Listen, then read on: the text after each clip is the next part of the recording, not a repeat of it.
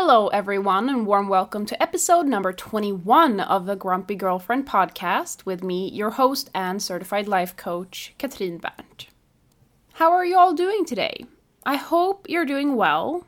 Personally, I'm in the middle of one of my life crises right now. The cycle kind of repeats itself every 2 to 3 months, so it's nothing new. It just kind of kicks me into action, gets me to make some changes, and I think it's a good thing.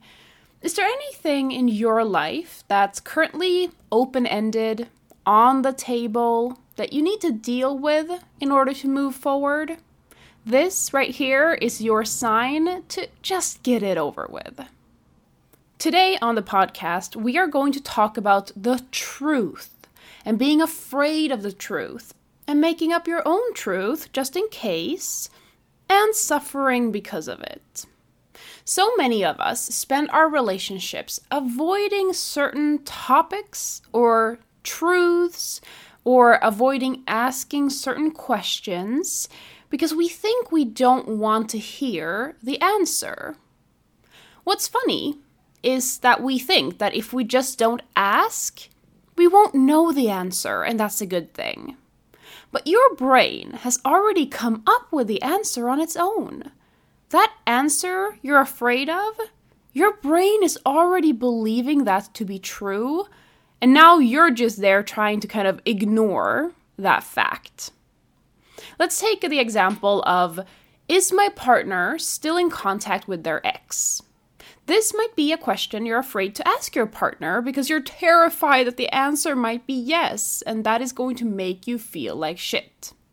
But your brain already thinks that it's true. If you believed the answer to be no, you wouldn't be afraid of finding out because you had already decided what was true. The need to ask probably wouldn't even be there. So your brain has chosen a probable truth, an answer to the question that you think you don't already have the answer to. In your mind, it doesn't sound like, is my partner still in contact with their ex? Is my partner still in contact with their ex? What it actually sounds like is, my partner is still in contact with their ex. My partner is writing with their ex. My partner is talking to their ex. The question mark isn't there. When you think that thought, and at least a part of you believes it to be true, it's going to send an emotion into your body. Now, everyone listening to this will probably have a different emotion from thinking a thought like that. For some, it will be horror and betrayal. For some, it will be fear or anxiety. For some, complete neutrality. And for some, happiness and gratefulness. Who knows? But if you're scared of asking that question because you're scared of the truth, then most likely it is sending negative emotions into your body.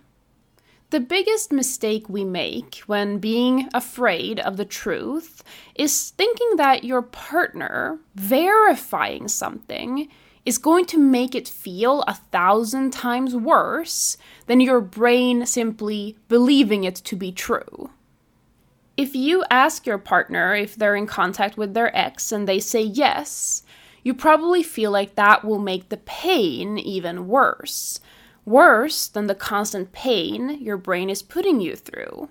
And what's so fascinating is that you can feel that pain even if your partner lies to you and says yes, lies to you and says no, tells the truth and says yes, tells us the truth and says no, or if you're just imagining things, because it's not the thing itself that is happening in the world that is making you feel that way.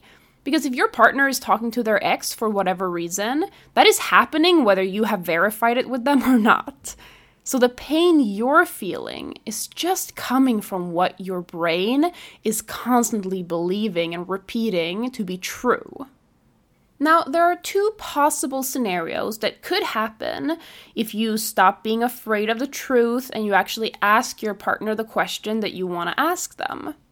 The first is that they say, no, what you thought was true wasn't actually true, and you made it a much bigger deal in your mind than it actually was.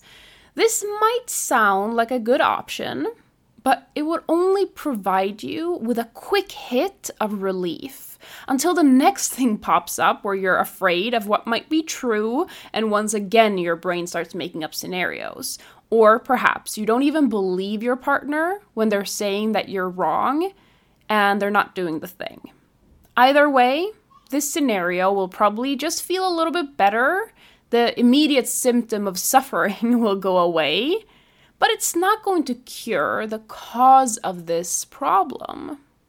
The other scenario is that they actually verify what you suspect to be true. They say, yes, I am in contact with my ex, or yes, I did cheat on you, or yes, I do follow other girls on Instagram. This, of course, is what you're dreading. This is what you're afraid of. And this is what your brain has tried to protect you from. But what truly happens when your fear or your concern is verified as true by your partner? Well, this is what happens. You have a bunch of thoughts, and you feel a bunch of feelings because of those thoughts.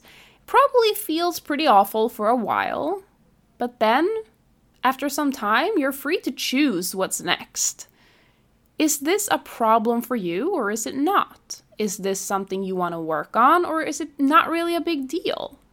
When you have opened up to reality, asked questions, gotten answers, and have a better understanding of what's true in this moment, you have all the information in order to move forward. You're no longer staying stuck in a made-up misery of what if, what if, what if? And no, this option is not going to provide you with instant relief. It will probably make you feel worse initially, but it's going to benefit you in the long run. So far, I think most of you have heard most of this before, right? Open up, communicate, clear the air, work on the issues, move forward, and so on. But are there truly no other options here? Actually, there is one option that's a little less known that I want to share with you guys. This is an option that you can do before talking to your partner about this situation. It's called making peace with the worst case scenario and giving both scenarios equal airtime in your brain. Sounds like fun, right? So, this is what you need to do. Figure out what truth you're afraid of. What is it that your brain often wonders and comes up with possible answers to? It can be something that your partner thinks or feels or something that they do. Or it can even be a truth about the future that can't necessarily be verified. Will we stay together? Did I make the right decision? Will my partner be honest with me? So once you have your truth that you're afraid of, I want you to deep dive into the best case scenario and the worst case scenario. What could possibly be true here?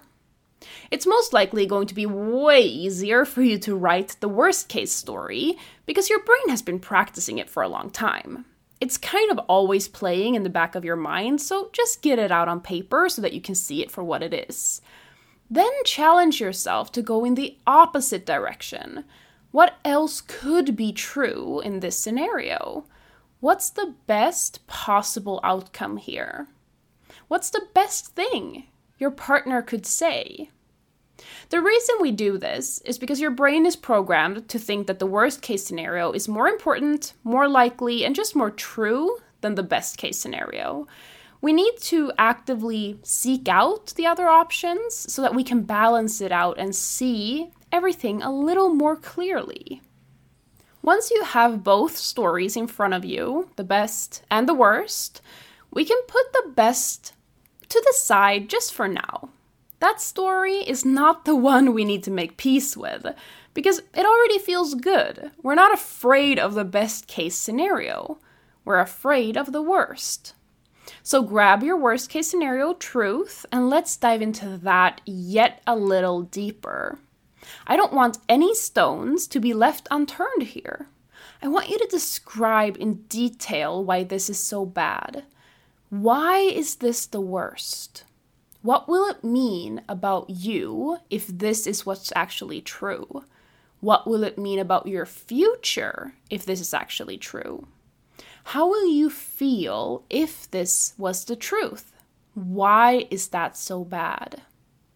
What we're doing here is that we're doing kind of a dress rehearsal of you finding out the truth and your partner verifying what you're afraid of.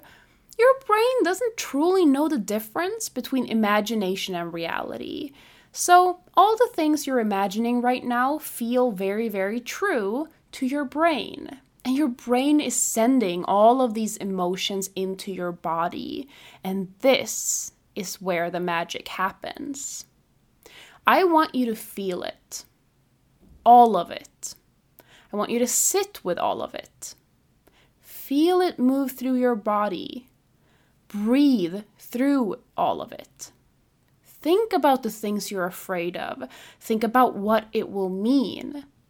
And I promise you, it just doesn't get worse than that. We like to think that imagining something bad isn't as painful as experiencing it. But that's just because that when it's actually happening, our brain just has a little more thoughts and believes it a little harder than when you're using your imagination. That's why the emotions are just a bit stronger. But it's the exact same experience for you. If you can make peace with the thoughts that come up, the emotions that come up, and the possibility of this happening before you get it verified by your partner, there is no longer anything to fear about what they're going to say. You can spend as much time as you want making peace with it, but it doesn't have to take more than a few minutes. Realize that you'll be fine either way. You'll survive either way, and everything is going to be okay no matter what. Don't hide from this truth that you're afraid of. Don't push it away. Don't ignore it, fight it, argue with it, or try to convince yourself of something else. Just open up to it. Hold space for this truth that you're so afraid of. It has zero power over you. Sometimes, when going through this process of holding space and opening up to the truth we're so afraid of, we realize that it's actually not that bad. At least not bad enough to justify all of the time and energy we spend freaking out about it on a daily basis, thinking about it, worrying about it, wondering, what if this, what if that? Perhaps your desire to ask your partner might even go away after making peace with it because it no longer matters. All the power it had over you has disappeared. Or you will still want to ask from a place of curiosity, knowing that the answer has no power to make you feel anything that you cannot handle. You have already lived through the positive and the negative possibilities, and you totally know that you can handle it. Regardless if you're afraid of the truth or not, this is something I recommend doing before having these kinds of conversations with your partner. If you don't, you're going to be more out of control of your reaction or response depending on what they say. Doing this exercise of visualizing and feeling the emotions that come up will help you be more intentional in the moment and decide how you want to react and respond. It's like feeling the feelings ahead of time gives you your power and control back. You no longer need to react right away because you know that you can handle it. Learning the skill of extending the period of time that you're willing to feel an uncomfortable emotion is the key to being in control in any situation. If you find yourself acting uncontrollably or reacting to things without thinking, it's just because your discomfort tolerance is very low. A great way of increasing that tolerance is to practice feeling. Use your imagination and sit with whatever emotion comes up, good or bad. If you are struggling in your relationship right now, whether it's with insecurities, jealousy, communication, or chores, and you have a desire to learn these tools, master them, and change how you show up, Go to katrinbernt.com/apply and apply for a free 60-minute consultation with me where we'll discuss your current struggles, the changes you want to make, the person you want to become, and we'll create a simple plan to make that happen. katrinbernt.com/apply. I look forward to hearing from you. See you next week. Bye-bye.